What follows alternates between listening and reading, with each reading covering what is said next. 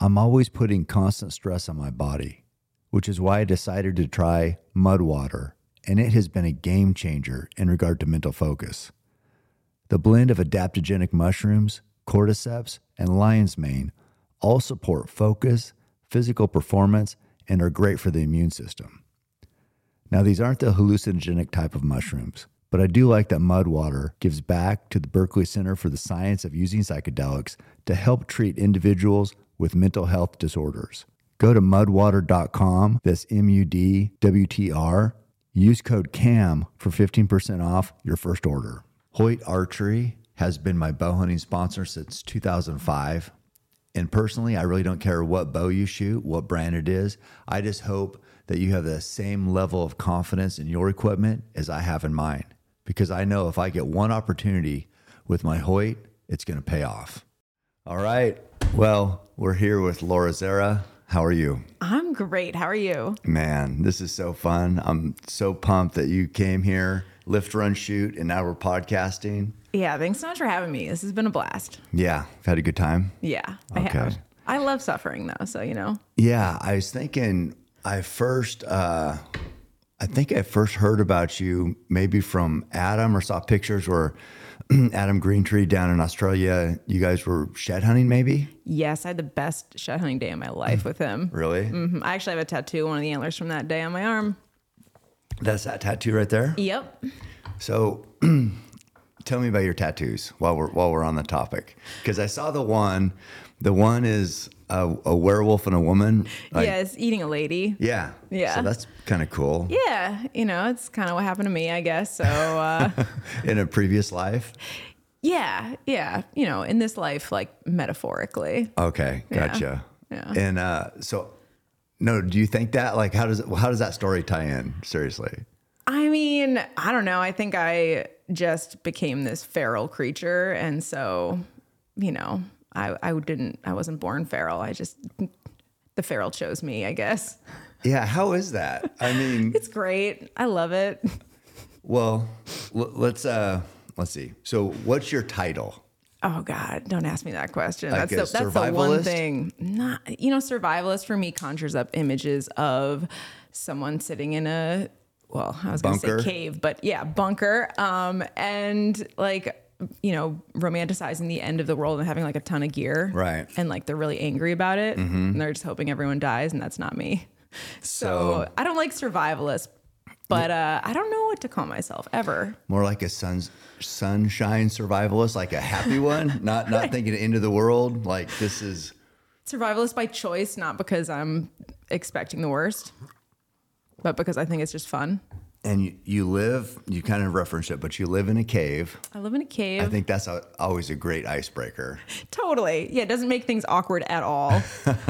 Doesn't conjure up any questions. No, none. No. You move on pretty quickly after saying that. So. And I saw in your bio, I haven't seen it, but you have a show on Carbon TV called Uncivilized. Decivilized, or yeah. Decivilized, yeah. It's been super fun. I mean, I kind of worked with network television, and nothing against network television, but I'm like a low drama person. Mm-hmm. And I feel like there were so many things I just wanted to I love it when people can go into the backcountry and not put themselves into dumb situations. Mm-hmm. And I've been in a lot of dumb situations myself. So if I can help impart some information to people that I've learned through my, hard-won battles, sufferings, yeah, so that they don't have to go through that and they can do better and be better out there, then that's kind of my mission with that. Yeah. I mean, is that, so that's a premise of the show, education? Yeah, totally. And not doing it in a way that's, I'm going to dominate nature. It's I can't take myself seriously. So it's just goofy. Yeah. Yeah. But people like it, I presume. Yeah. And then it's been really fun. How many, is just one cameraman with you, or? It's generally just me, which is hilarious because I'm so bad at recording anything, but I have a great cameraman, Heath. He does, some of the interview stuff that ties things together, and he does my editing because again, I can't do that part of it. Yeah. Well, you don't have to. You're the face, right? Yeah. It's always a funny thing because the business side of things, that even keeping up on phone calls and emails, that's so hard for me. But I mean, I can go out and do it. I really admire people who can do both. So how does one make money as a survivalist? I don't know. I haven't figured that out yet. Yeah. You're not worried But about I don't that need part? much, so it's great. I mean, that's the beauty of it is I lived for like 10 years without money. So I know that it's a bonus and it's a super useful tool, but it gives me freedom to not only have to focus on that. Mm-hmm. And I mean, so it sounds like we spent yesterday together and just BSing, and it sounds like you grew up a fairly normal trajectory, school, college, and now, because I hear now your mindset on money and like you don't need much. It's I don't know if you've seen Fight Club. They kind of talk about materialism and chasing whatever society says is important, or American Psycho. You ever seen that? I've seen Fight Club, never American Psycho. So it's kind of the same, where it's just like, what is the point to work and money and existence? Right. So where did that change for you? Because like I said, did you grow up with fairly normal? I grew up, well, I was kind of two people. Like I was fairly normal. I was really shy, but I was fairly normal. I was kind of a nerd. But then I would have this whole other life where I'd go into I called it the woods, but it was like the overgrown tobacco fields by my house. And I was like pretty feral out there. But Just then by yourself? Just by myself. Occasionally I'd get someone to come with me, and then, they'd like lose their shoes in a river and never want to come with me again. So, yeah, I don't know. I guess it was just like these two different people, but I couldn't do that publicly because I was like, everyone's going to think I'm crazy. And then it wasn't until college that I kind of melded it and was like, I don't care anymore. Like, I'm just going to be who I am. Like, people can take it or leave it. And then it just got better. It's great. What do you mean got better? I don't know. It's like all the things that I thought that people would like hate me for is what they love me for now. Okay. And I think that was kind of like this big transition where I felt like I had to hide something because I didn't fit into this mold. Yeah. And it was just so much work and it made me really sad. And then once I started just being who I was all the time, then I was really enjoying life a lot more. You were happy. So happy. You were happy with nothing out. You told me you were hitchhiking, right? Is that what you did? Yeah. Hitchhiking. I mean, it sounds bad. Eating out of dumpsters, right? Eating out of dumpsters, like living the dream. But it was, I mean, going back to the money thing, it's like, I saw people who were sacrificing their happiness and their passion in life to make money. And I understand that, sometimes that is kind of like when you have responsibilities and, all these things. I'm not like minimizing that for people, but I also think the world we live in right now is really cool because you can do both. And I didn't know that then. And I just thought, well, I'm never going to chase money because I see that lead to unhappiness. And coming around, it's like, I'm not against money. Like I understand, like it has value because you can use it as this tool. It's when that relationship becomes skewed and you start thinking of it as the goal, as, instead of the means to the goal or a helping hand to get to your goal. That's when it, becomes a problem and people don't keep that straight.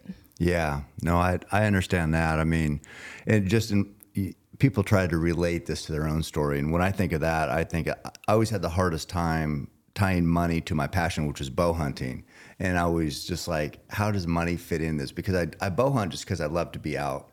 Kind of like, the feeling that it's hard to describe, but until you're out there, then and then, balancing the money part of bow hunting as a business. It was just always, so I get that you don't need it, but it's a means to an end. Like because of the business part of it, I've been able to go to Australia and hunt with Adam or go to Africa. So it's like, you can't really cuss one part and enjoy the other part of it, but you got to balance it. And it sounds like that's kind of what you're saying. Yeah. I mean, it's really hard to hitchhike across an ocean, right? But, so yeah, it is. It's like that balance. I just remember going to third world countries and seeing these like kids in villages that were so happy and they had nothing. And then you'd go to, a really nice resort and you'd see these people that just looked miserable lying around this infinity pool.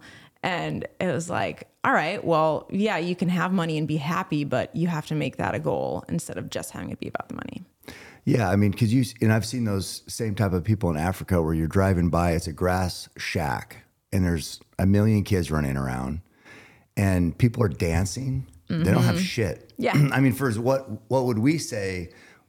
what do you have or what do you own or what possessions. They don't have any of that, but dancing and smiling. Right. And then you think like, well, you know, these people are never, like, if you talk about suicide, it's always people like that we know with things that you'd look from the outside and you'd be like, man, it looked like they had everything. But rich people are killing themselves, whereas the people who fight every day for survival, they're not depressed. Right. Or maybe they are, but they're not killing themselves. Like, you know, it's just a weird thing. Like, it's so they're weird. not giving up.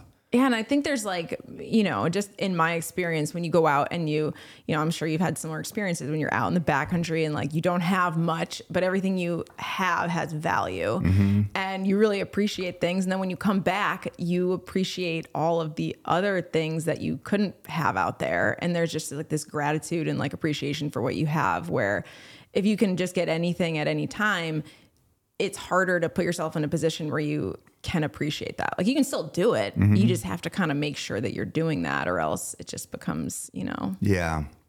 That's the hard part, because I think all this sounds great to people listening, but then you know how it is. It's like you actually get out there and it's like, holy shit, this is, I mean, because it's cool. I mean, it looks cool and people see what you do, and you know, you've been on TV, you've done all this, you always have the big smile, but there's some challenge out there. You know, it's not all just sunshine and rainbows out there. No, It's not at all. So people get to the mountains and I remember I've been with people in the mountains.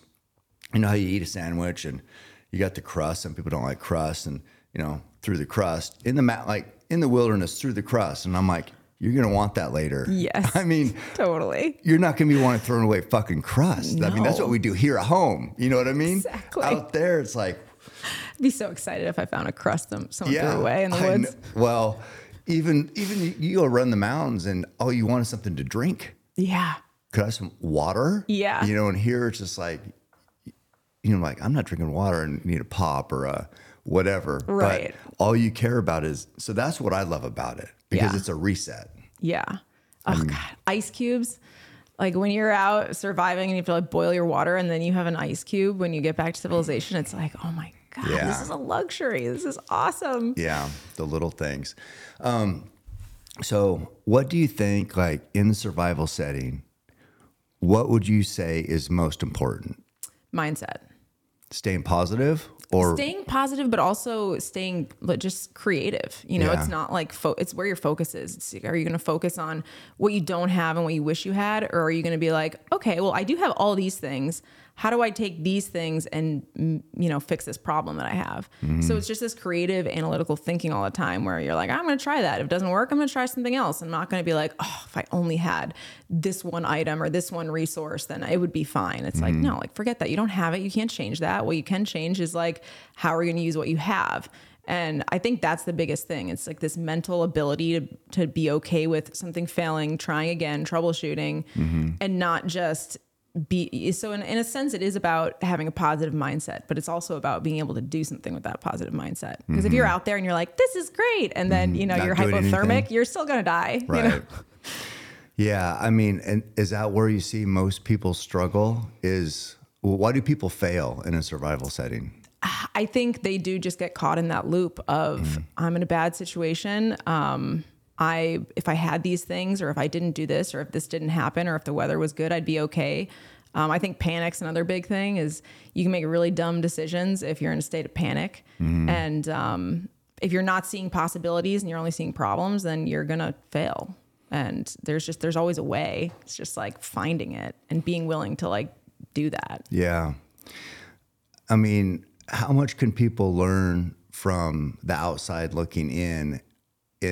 I mean, do you have to learn it like trial and error, or can you learn it and just go, have you seen people just go, never done it, read a book, listen to your stuff, and then did great? I mean, I think like I definitely learned from trial and error, but it also, a lot of what you read in books, you know, something might work really great in one situation. Like traps work really great in one environment for one specific animal, but if you just think that that's going to work for every animal in every environment. Like, you're wrong. Right. There's always something to figure out there. So much of what you read is, okay, in this situation, this worked, but you can't just expect that to be able to, like, you know. That's a lot of things lining up. Yeah. But for that situation, right? For sure. I think it's more about, you know, I think the biggest thing people can learn when they're not in the backcountry, they're not surviving or whatever, is like, okay, what are my needs? What is going to kill me first? Because if you know what those are and you know some general concepts of how to, you know, meet those needs and not have that thing that's going to kill you happen,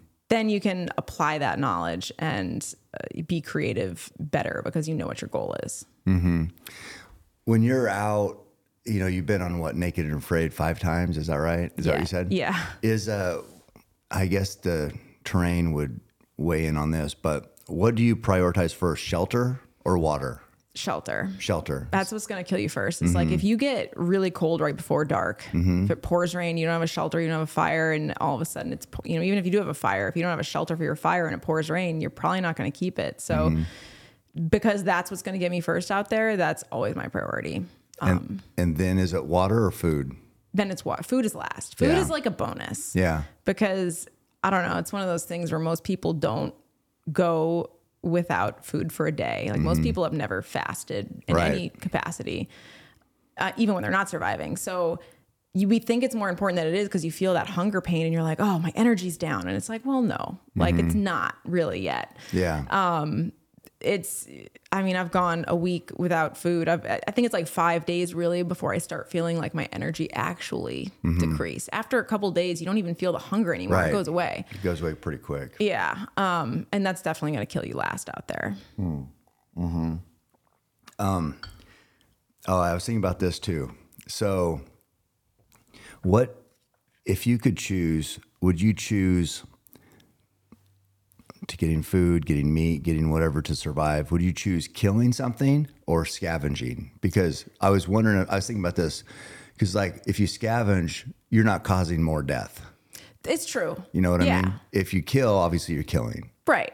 So how do you see that? I mean, I feel like when I'm out there, obviously there's a lot of factors that come along with scavenging. Like I would prefer to kill something just because there's variables that you can control as far as like contamination and getting sick. And it's like, it's not like I like love killing, but I don't have a problem with it. And if anything, it just makes me appreciate everything more. Right. I feel like I scavenge more in the front country than I ever would in the back country because getting roadkill and things like that. It's like it's there, you know how it died, you know why it died, because that's the other risk. I mean, you find a dead animal in the woods, you're like, well, what happened here? And if it did get killed by something else, like, is that something else going to come and try to like kill me because I stole its food? Right.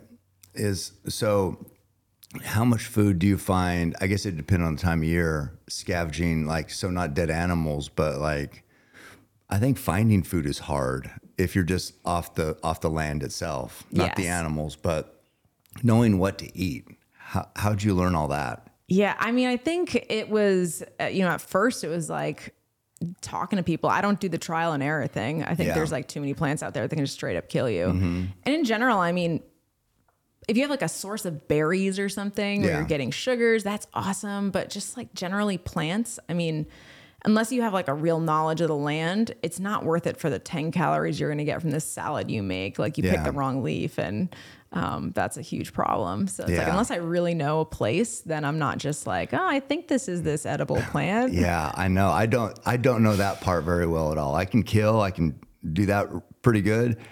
The living off the land, like, I mean, I know blackberries, blueberries, but it's like the basics.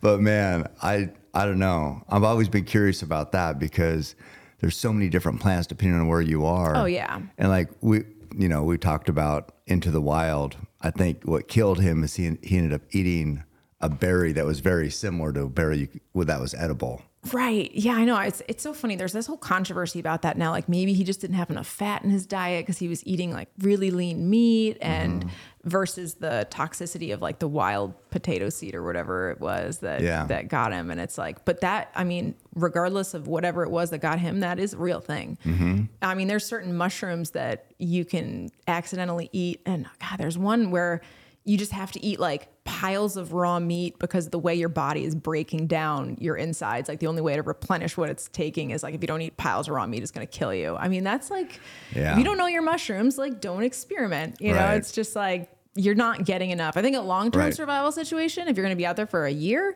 and you need the vitamins that certain plants can offer, yeah, that's going to be a bonus. And clearly like in hard times, it's easier to have like a stockpile of, you know, whatever, some root that is starchy, but generally, if you can get your meat, that's like the number one thing. Yeah, I know.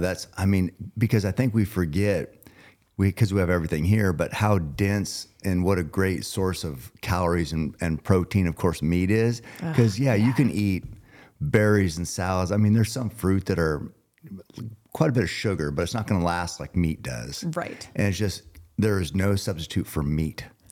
It's being amazing. able to like choose to be a vegan is such a like first world luxury. I mean, it's not a real, in my opinion, just practical thing. If you're actually going out and living off the land, it's just, like I don't have, you know, like the teeth that we have, the digestive systems that we have, like we're supposed to eat meat. Built for it. Yeah. Yeah. It's, I've never, I don't know. That's a debate, I guess, for in the first world where we have everything, right? Yeah. I guess you can choose to do that, but in the mountains, no. Because you've been doing this for so long and you've been around, you've taught classes, you've rubbed elbows with other people with this, like a kind of a similar background. Who's been the best survivalist you've met or that you've learned the most from? I was just curious about this. It's interesting because the world, like, varied experience and all of that. I think there wasn't really a teacher that I had that the person that probably had the most impact, Manuel Zerra, he was my anthropology professor in college. And he's the one who, you know, I'd be like dragging roadkill off the highway and I'm like, I don't actually, you know, I'd butcher things, but I don't know what I'm doing. Like, can you show me what to do? And I built my first bow with him. And, so he grew up with a tribe in Venezuela. His dad was an anthropologist. So like as a kid, he spent a lot of time down there. Okay. So he learned these skills firsthand from a young age. And he probably, you know, taught me the most like actual skills. I don't think he'd call himself a survivalist, even though he definitely had more knowledge than anyone I'd ever met. But other than that, I mean, it really was just me getting lucky and figuring things out and putting myself in really dumb situations for a long time. It's it's incredible going from, you wouldn't think that a girl going to college on the East Coast would transition to be this wilderness Western, I don't know, you say not survivalist, but I don't know what it is. Yeah. But I mean, that's amazing.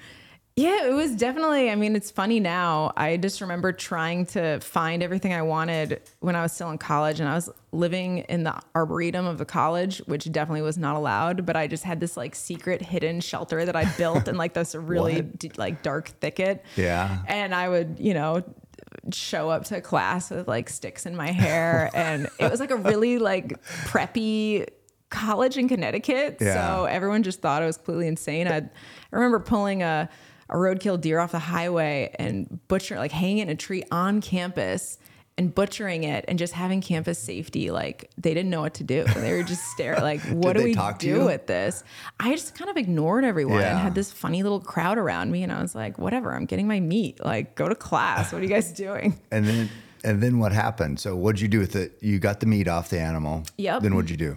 I brought it into the kitchen of like one of the like student housing places and cooked it up, and it was great. Did you hunt when you're growing up or? No one in my family hunted. So it was just something where like I was a vegan for a while, which is hilarious. In college or when? It was like in high school and into college, just because I was like, I don't know, like I don't really know about where our meat comes from. Like it's kind of gross. And then I was like, but I crave meat all the time and I'm tired, but hey, I'm 18. I must just be getting old, you know? And then I had meat actually from Manuel. He was a hunter. And so he'd like soaked deer meat in the dregs of this like homemade wine. And I just was like popped a raw piece in my mouth and I was like, oh, you're going to get sick. And like, no, it was the opposite. I was like bouncing off the walls. I was like, this is what I needed. I finally have energy again. And I was like, all right, I need to, you know, I was scavenging roadkill for the hides, but then I started scavenging it for the meat because I didn't know how to hunt and I didn't know who was going to teach me. And I felt bad asking for help, but eventually like I just pestered him enough that he ended up, helping me build a bow and kind of walking me through some things. And really? That started everything. So you wanted the hides. Yeah, I just wanted to first. just salvage something. Like I go by roadkill all the time and I'm like, man, that's a waste. Yeah. I should do something with that. Waste of a life. And yeah. Yeah. Because did you see there's a deer heading out to Wayne's yesterday? Did you see that? I always see roadkill. I just try not to say anything anymore. Yeah, I know. Because you're sitting there and I hate when animals get killed by cars. I mean, it just sucks. I don't know. It is a waste, but you see all that resource laying there too. Yeah. And it's a life. Yeah. And a life was sacrificed. And I hate when lives are sacrificed with nothing gained from it. And, honestly, what ends up happening a lot is some scavenger will come to eat, whatever the roadkill is, and then they get hit too. Yeah. So it just ends up becoming this whole thing. And, I'm like, if I can use that and it's already dead, then, I've like filled my tag from, roadkill just because I'm like, well, like, yeah, I love hunting and it's like, I love the experience of it. And I think it's important for me just because, you learn the land differently, you learn the animals differently, your mindset. Everything that happens out there is so important. But at the end of the day, to actually fill the tag, as much as I do love the moment of, being able to like have that moment with an animal, it's, if I see it on the side of the road and it's still going to serve the same purpose and it's good enough for me to actually be able to consume, I'm going to take advantage of that. Mm-hmm. Yeah. That's a good mindset. It's most people, they see roadkill and they're just like, it's nobody thinks about picking it up. You know what I mean? I think when people hear that I eat roadkill, they think that I'm getting the, rotten, pancaked, like inch high thing on the side of the road. Maggot infested. Been there for 2 weeks. So there still is good meat if there's maggots on the outside, isn't there? I don't test my limits too much with that. I used to push things a little bit more. The answer would be yes. Generally speaking, right. But it's less like the presence of maggots or bugs or anything like that I'm looking for, and more like, you can tell just from looking at an animal's eyes how long it's been dead. Yeah. And obviously other like environmental factors, like the time of day that you find it. And if you find it early in the morning and the eyes aren't completely sunken in, like it was probably hit recently. Fresh. Yeah. Versus if you find it in the afternoon and it's been sitting on the sun all day. Right. And our bodies also just tell us by the smell of the meat. You have this like visceral reaction to rotten meat where you're like, nope, I'm not. My body doesn't want that. No, I think even with the smell, I still think if you had to, there would be cutting off the outside. I just don't know what our stomachs aren't very strong right now. Right. You know what I mean? Totally. Like a dog can eat pretty much anything. Yeah. But with us, with our stomachs the way they are, I don't know what we could get away with. I've never taken too many chances on that. So that's my one thing is I'm scared to puke. So I don't like being in that state of like having. Are you going to puke? Yeah. So I eat all these weird things, but I've never gotten sick from food that I prepared or butchered or anything like that. And I'm like more conservative than I think, some people might think. Yeah. Yeah.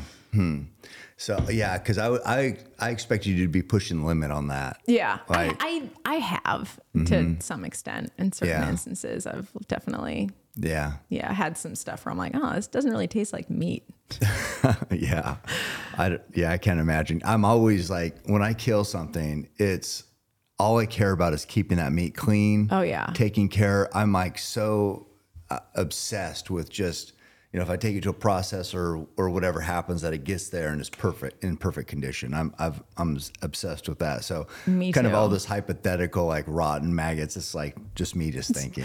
Right. I thought you might know. And I was a butcher for a while. So I was like a psycho about just, I mean, some people would bring in their animal and they'd like cart it around the back of their pickup all day in the sun, just showing it off. And then they'd bring it in, and I was like, and now you're going to eat this? I know. Or it'd like have like, you know, the like half the guts still in it and it's just festering. And I don't know. I think that's why people eat meat sometimes. It's game meat and they're like, oh, it's gamey. Yeah. I'm like, man, if you're really taking care of it and really like from like when the moment that it dies to the moment that it's in your freezer, if you really take care of it, it doesn't have that like disgusting.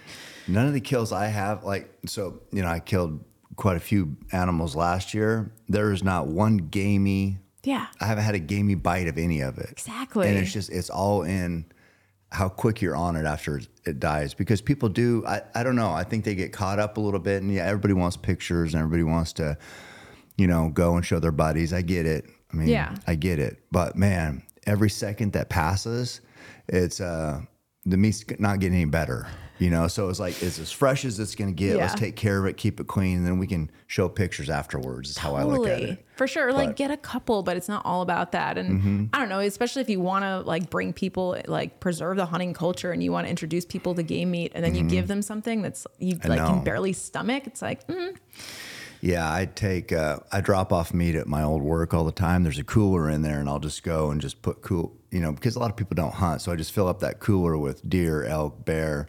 And I'm always nervous that they would get one package that for whatever reason had a little tang to it. And it hasn't happened, you know, but I love that can ruin.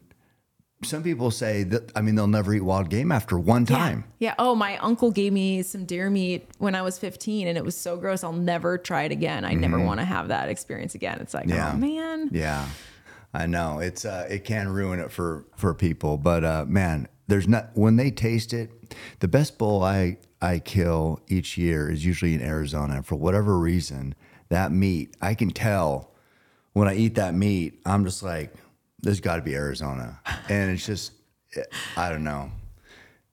There's nothing like, to me, I love elk, but I eat anything. But man, that one area of Arizona, for whatever reason, meat is so good. I love that. Where's the best meat you've had? I mean, honestly, like Eastern whitetail, just like that. I think all whitetail smells kind of buttery, and I love butter. But for some reason, like the Eastern whitetails, I feel like they just smell like butter, tastes like. Yeah. It's. So the raw meat, raw meat smells good. I love, I like eating raw meat too. Like really? I just love like when it's good, you know, and when you know that there's been no contamination. But probably my favorite wild meat is porcupine. Really? There's a reason they're covered in quills. They are so delightful. Really? So that's like I've one of my never had favorites. one. Oh, they're so tender. Oh, yeah. Is it, yeah, obviously lean like all wild game, but just has good taste, huh? It has good taste, and just, you know, I just find that it's just, you can tell that it's not a sprinter. Right. Yeah, that does make a difference, I think. What's the weirdest game meat have you ever had any game that you didn't like? God. I don't think. I mean, up in, you know, Northwest Territories, they cooked like testicles, and I think they had, God, did they have brain? Oh yeah, scrapple. Yeah. And that was like, just because I'm not used to it. Texture thing. I'm not used to it. Yeah. And so that was, you know, I'm a big backstrap, Yeah. you know, like the normal. So Yeah. that was a little bit, I'm usually like not too adventuresome on my diet. I eat pretty much the same shit every day. It's funny too, like when you start thinking, I mean, have you ever eaten any insects? Not a lot. I should have brought some. But I feel like it's one of those things where in a lot of cultures, it's totally normal and it's great. And like, if you actually can look at it without that, you know, oh God, I'm eating a bug and I can like feel its legs in my mouth. Yeah. It actually tastes really good, but it's just like the mental thing. And that's it's like the brain is so powerful, like for better or worse. But it's just funny because you do get in this mindset of, this is gross because I'm eating a bug. But if you could look at it objectively, you'd be like, actually, it's delicious. Yeah. I mean, one time when I was in basically the top end there in Australia, me and Adam flew out from Darwin and we were going to go buffalo hunting. So we headed east and we got dropped off in this little village. and nobody was there. It was like had solar panels and stuff. It's like they had built it up for people to live there, but the Aborigines, whatever, didn't want to live there. Yeah. So we're there staying in this little shack, and we found a refrigerator was plugged in, and it's still working because of the solar panels. So we found like our goal was we're going to go back there and survive off the land. So we didn't take any food. And just got dropped off, and we found these frozen hamburger patties. So we cooked up the hamburger patties, and I just had them like wrapped up in tinfoil in my pack. And so one day we were having a hard time. The buffalo is rough to eat. They're so old. Yeah. The bulls we were killing. We caught some fish, so we had that. But I'm like, I can't even eat that hamburger patty. So I took it out, undid the tinfoil, and it was just covered with ants. Like ants everywhere. And I'm like, I did not give a fuck. Yes. Definitely ate that meat. Yeah. You try to brush off some ants, but it doesn't really matter. Yeah. You're just eating. Who cares? Totally. Who cares? So that's the closest I've got to actually like intentionally eating bugs.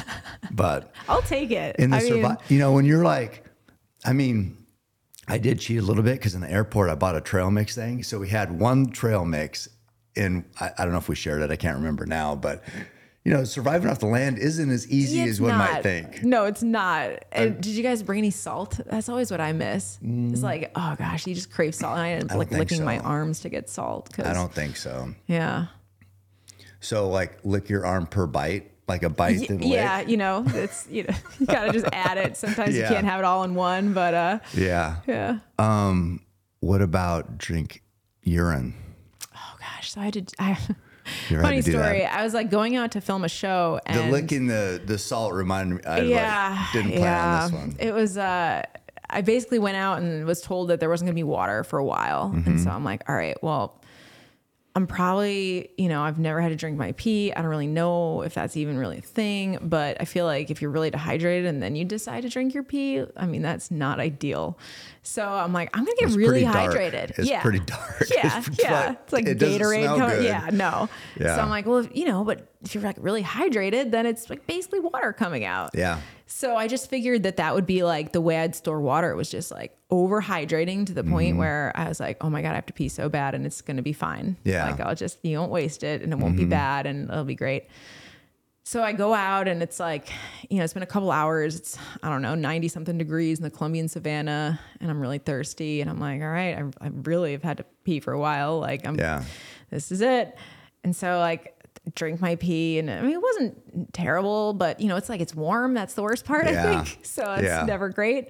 But then like 20 minutes later, we found this like beautiful spring. It's like, oh no. So that's the only time I've ever done it. But actually it's funny because you didn't get sick or anything. I didn't get sick or anything. No, it was not a big deal. But the biggest problem I had was that I was so overhydrated that my electrolytes were off. So because I just had, I don't even know how many gallons of water I drank that morning, but I started getting lightheaded because I wasn't replenishing with food and I had just like thrown everything out of balance. And that's when I first started licking the sweat off my arms. Yeah. But it's effective. That's true. Yeah, you can because I do those long races and you can overhydrate. Yeah. You can underhydrate. You can have too much salt, not enough salt. It's like there is a balancing act in there for sure. Yeah. Yeah. That's I've never had to drink my pee, but I was going to ask, but I've read or I've watched, who is that? The British Special Forces survival guy. Bear Grylls. Yeah. On TV, I've seen it. So who knows how true it is? I know. I feel like he also squeezed water out of like elephant dung or something. I'm like, that's also a line for me. I know. Not going to be doing that in survival. Because, if you get sick out there, it's not just like, oh, it sucks to be sick. Like that is going to put you on a slippery slope down. I was wondering because as I told you, I watched I think your first Naked and Afraid last night doing research. But when you guys were eating all those water apples, I was wondering if that would upset your stomach. Yeah, those were so much fruit for sure. And sugar. It was so mild. They were really like, it was almost like a watermelon where it's not like a strong sweet flavor. Well, I guess watermelon's sweeter than those water apples were, but there's definitely there's plenty of stuff that you can eat out there where if you overdo it, it's an issue. But those things were like, those were good. They were good. Yeah. And some of them are fermented. So we were almost like getting drunk off the Oh, ones on the really? ground. Yeah. Wild. Yeah, I mean, they looked good on great. on the show. Yeah. The sea urchin, I think that the guy you were with wasn't too into that one. That's so weird. Like it's like Yeah. a delicacy. You Yeah. pay a lot of money for sea urchin. Right. Yeah. What the biggest score was that the lobsters you caught? Yeah. Yeah. Oh my God. It was like so much food. Mm-hmm. It was so good. Yeah, I bet after that was 2 weeks down the road, finally Yeah. getting some meat and Yeah. or good food probably was pretty nice. When you first started, so I'm going to go back to like you got this calling, you're getting, pulling deer off the highway, skinning them out at college. When did you first become a hunter? You said that the anthropology guy Yeah. taught you, but when did you get your first kill? I'm excited to announce a partnership with Ice Barrel Cold Plunges. You guys know that I make it a daily ritual to jump into the ice bath before a long run just to get my head right. Just a little bump. And Ice Barrel has provided a cost-effective solution for your cold plunge needs. Ice baths are one of the fastest ways I reset my body because it releases all the endorphins in the most natural way. I like to suffer, and I can tell you, once you start using an Ice Barrel cold plunge, you'll like the cold-induced suffer as well. Cold therapy reduces inflammation and pain by constricting blood flow to muscles. By temporarily reducing nerve activity, cold therapy reduces swelling and muscle spasms. Get yours at icebarrel.com and use code CAM for $125 off. I think we all can agree, no one likes a plumber's crack. My suggestion, Groove Life belts and longer shirts. But not only does Groove Life have belts, they have silicone rings, watch bands, and wallets for everyday use. I've been using their belts for over a year now, and I can tell you they're easy to adjust and my crack is covered. Go to groovelife.com/CAM and use code CAM for 20% off your order. Hey guys, you want to be as smart as famed neuroscientist Andrew Huberman, PhD at Stanford? Well, sadly, that's probably not going to happen. But I did find something that can help, and that's HVMN Ketone IQ. I actually downed one right before reading this, so if I sound decent, it's probably why. Because I'm not sure if you guys realize how much brain power podcasting takes, but whatever I can take that will at least make me sound smarter, I'm in. Ketone IQ is a clean energy boost without sugar or caffeine. Ketone IQ increases your blood ketones. I'm not on a keto diet, but by taking Ketone IQ, I can achieve the desired focus and energy for explosive workouts that ketones typically provide to those in ketosis. You can find Ketone IQ at your local Sprouts or online at hvmn.com. Use code CAM, C-A-M, for 20% off your first order. I would go out hunting with him. The Arboretum, the like deer would get into certain parts of it. And I mean, in Connecticut, there's not a lot of hunters. And so there's just deer getting hit everywhere. Everyone's lawn. There's no vegetation, to where the deer can reach. Yeah. And so I would go out with him. And it was pretty incredible to, just to experience it. Because I'd dealt with so many dead things, but I didn't, like the first deer, I ended up having to like chase down before it ran into this amphitheater full of after it was wounded or what? Picnicking. What? Yeah. It was like wounded and it was just headed straight for it. And it was like, it's not like it was a secret that we were killing them, but like none of those kids definitely knew, and they would be horrified and wouldn't understand necessarily because, for whatever reason.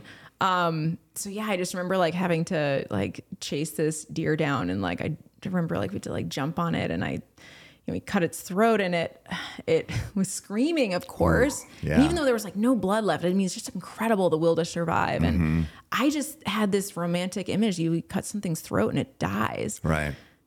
And it did, like the scream just stops coming out of its mouth. It starts coming out of the hole in the throat. And I was just like, oh my God, this is so real. Pretty intense. It was so intense. And I'm having this whole moment of just like, oh my gosh, like this is like life, it's like my first experience of like, wow, like this is what goes into keeping me alive, and just all these emotions and feelings. And then I just vaguely, it was like almost like waking up from a dream where you just vaguely in the distance hear these voices. And I look up, and on the other side of the fence on the road out there, like the girls lacrosse team is like jogging and they're like, let's go. And I was just like, wow, you guys are having a very different college experience than me. Man, I guess.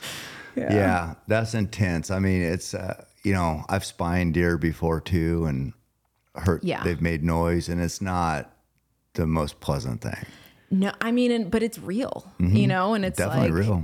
That's what happens. I think it's something that we can lose sight of, and we know that this happens when animals kill other animals, but, that's like, it's part of the sacrifice. It's not like good or evil. It has nothing to do with that. It's just life. But I think it's, for me, it just made me be like, all right, well, I better do something worth, the like inevitable sacrifice it takes to keep me alive. And it was inspiring to me more than anything. So it didn't turn you off from the act of hunting? Not at all. Because that was, everybody's after a clean kill, a clean, quick kill. In hunting, it's not always clean and quick. Absolutely. I mean, there's no death and there's no guarantee that any death is going to be quick. No. That's the way it goes. So it's our goal is a merciful kill, but at times, you look at the wild dogs in Africa or the hyenas, and they're eating those animals alive. Yeah.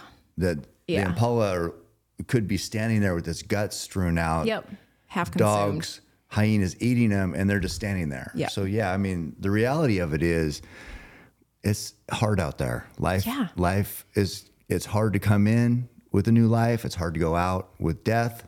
That's just the way it goes. It's just the way it goes. And I think there's something about like, if I'm going to exist in this world, that's part of what goes into it. And just because you don't eat meat and you only eat plants doesn't mean that you're, there's plenty of, first of all, habitat loss. I mean, the fact that there's all these animals getting like ripped apart by the machinery. And, it's just like, whether you want to see it or whether you want to ignore it and pretend that you live in a fairy tale, it's part of what it is. And for me, I'm just someone who wants to know, and I want to experience it and be able to like look that animal in the eye as it's dying and understand that, instead of just like, oh, I'll just pretend it doesn't happen because I don't, want to it's feel uncomfortable. Yeah, I know. That's the truth. And it's, I think there's a big acceptance to when you accept that, hey, things have to die for me to live. It's a big transformation. Yeah. And some people never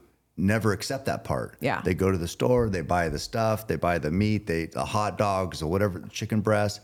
And it's like totally, oh no, this is just meat. This isn't an animal. Right. And it's just crazy to think that people can go through their entire life and never, connect the dots at all. It's super weird to me. And I think it's, if people could understand, like, and it sounds like anyone who's a hunter obviously like, understands this emotion, but it's like, you love that animal as it's dying in like the weirdest way. You don't love the chicken you buy off the shelf. Right. But like the gratitude and the respect. And, when you've had, especially when it's like a longer experience and a longer hunt, and you just, there's deer that I've known better than people that I've known, where it's like, all right, I know that when he comes up to this tree, he always takes a right around it. And it's just like the little things that you learn. And it's just different than when you, buy something from the store, which, it's just different. No, it's definitely night and day different. So your journey as a hunter started as in Connecticut there. And then what's been the most memorable hunt for you, and how is this journey? Where do you see it going? Oh man. Most memorable hunt. Oh, how do I even pick? Oh, I remember, I had this hunt in Idaho.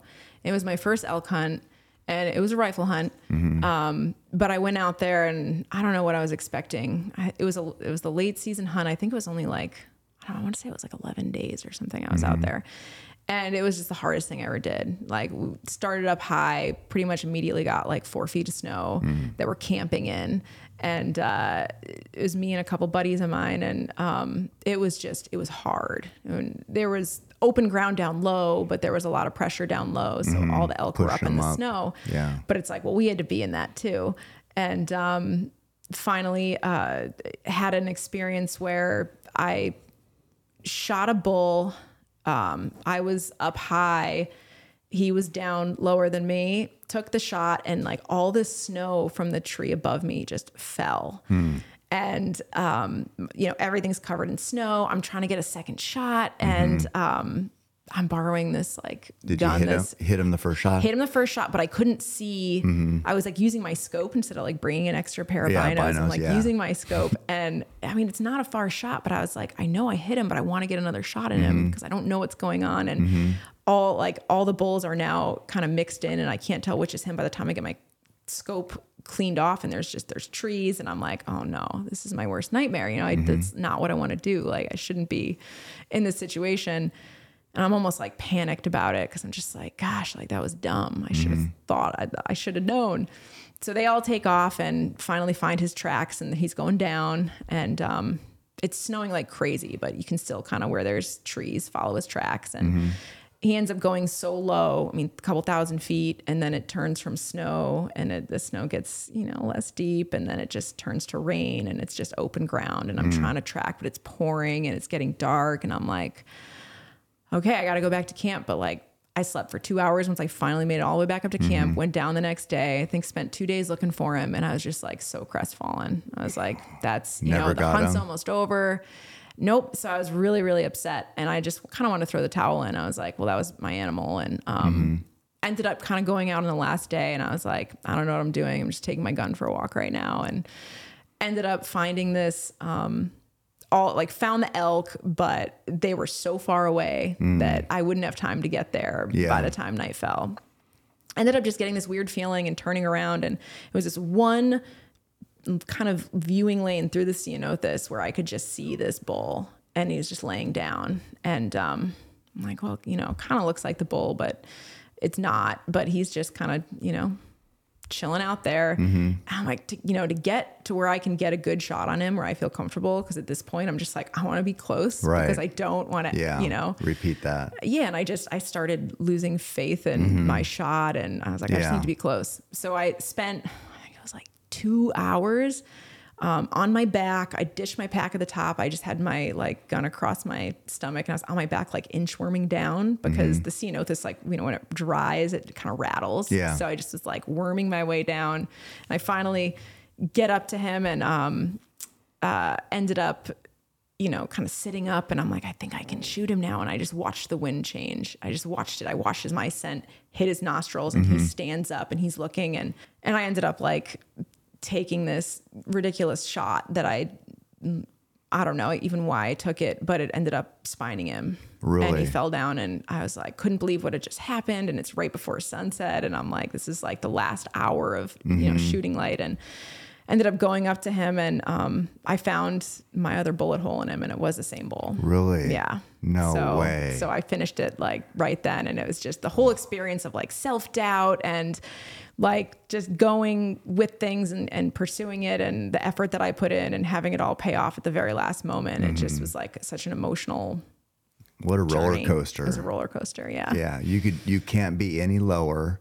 And it's not like that you're high, cause it's not like you're high, like you're at Disneyland or at some fucking birthday party, but you're high because you got your bull. Yeah. And it's not like this joyous, this is so fun, but it is, when you've been at the lowest of lows because of the failures, it doesn't really have to be that fucking high to feel good. Right. I mean, it's so intense. I was hearing you tell that story, I was sympathetic to you, because I know hunting it can test us. It can leave us questioning. Yeah. Am I a fraud out here? What am I doing? I have imposter syndrome in everything I do. I'm like, I'm not really great at anything. And maybe I thought what was I even thinking pointing this gun at this animal when I wasn't 100% sure? Why didn't I think about the snow and the tree? And I always feel like a fraud. Yeah. And it sucks when you wound an animal because of that. And that a situation like that just exposes, you feel like you're exposed to everybody. You're the curtain's pulled back, and here you are, you have an audience looking down.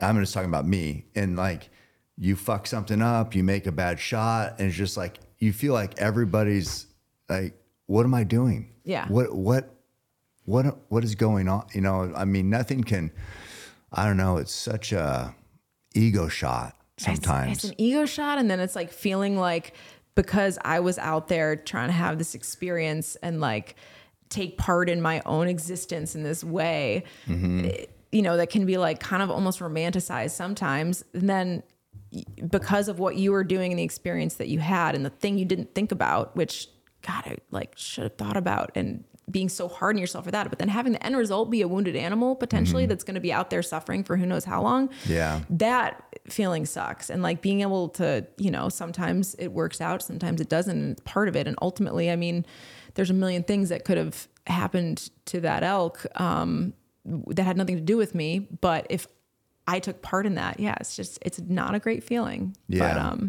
But it was just like the whole roller coaster of emotion, like every emotion, being able to experience that in like, you know, 11 days, there's nothing else in the world that just can bring you to all those different places. Yeah. And Life-changing.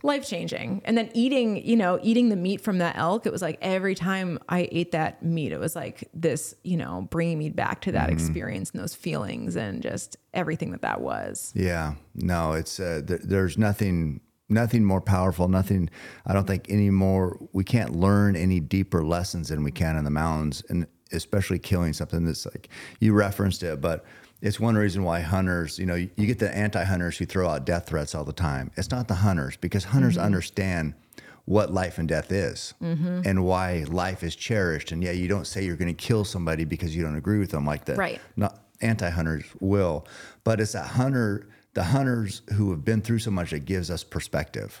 Yep. And that Absolutely. perspective is hard earned, and it hurts. It does. I mean, I've been in those situations where it's like you can't feel any worse. Yeah. And you're questioning your motives. You're questioning, God, what am I doing this for? Am I doing this for somebody else, or is this for me? Did I have the right, was my heart in the right place?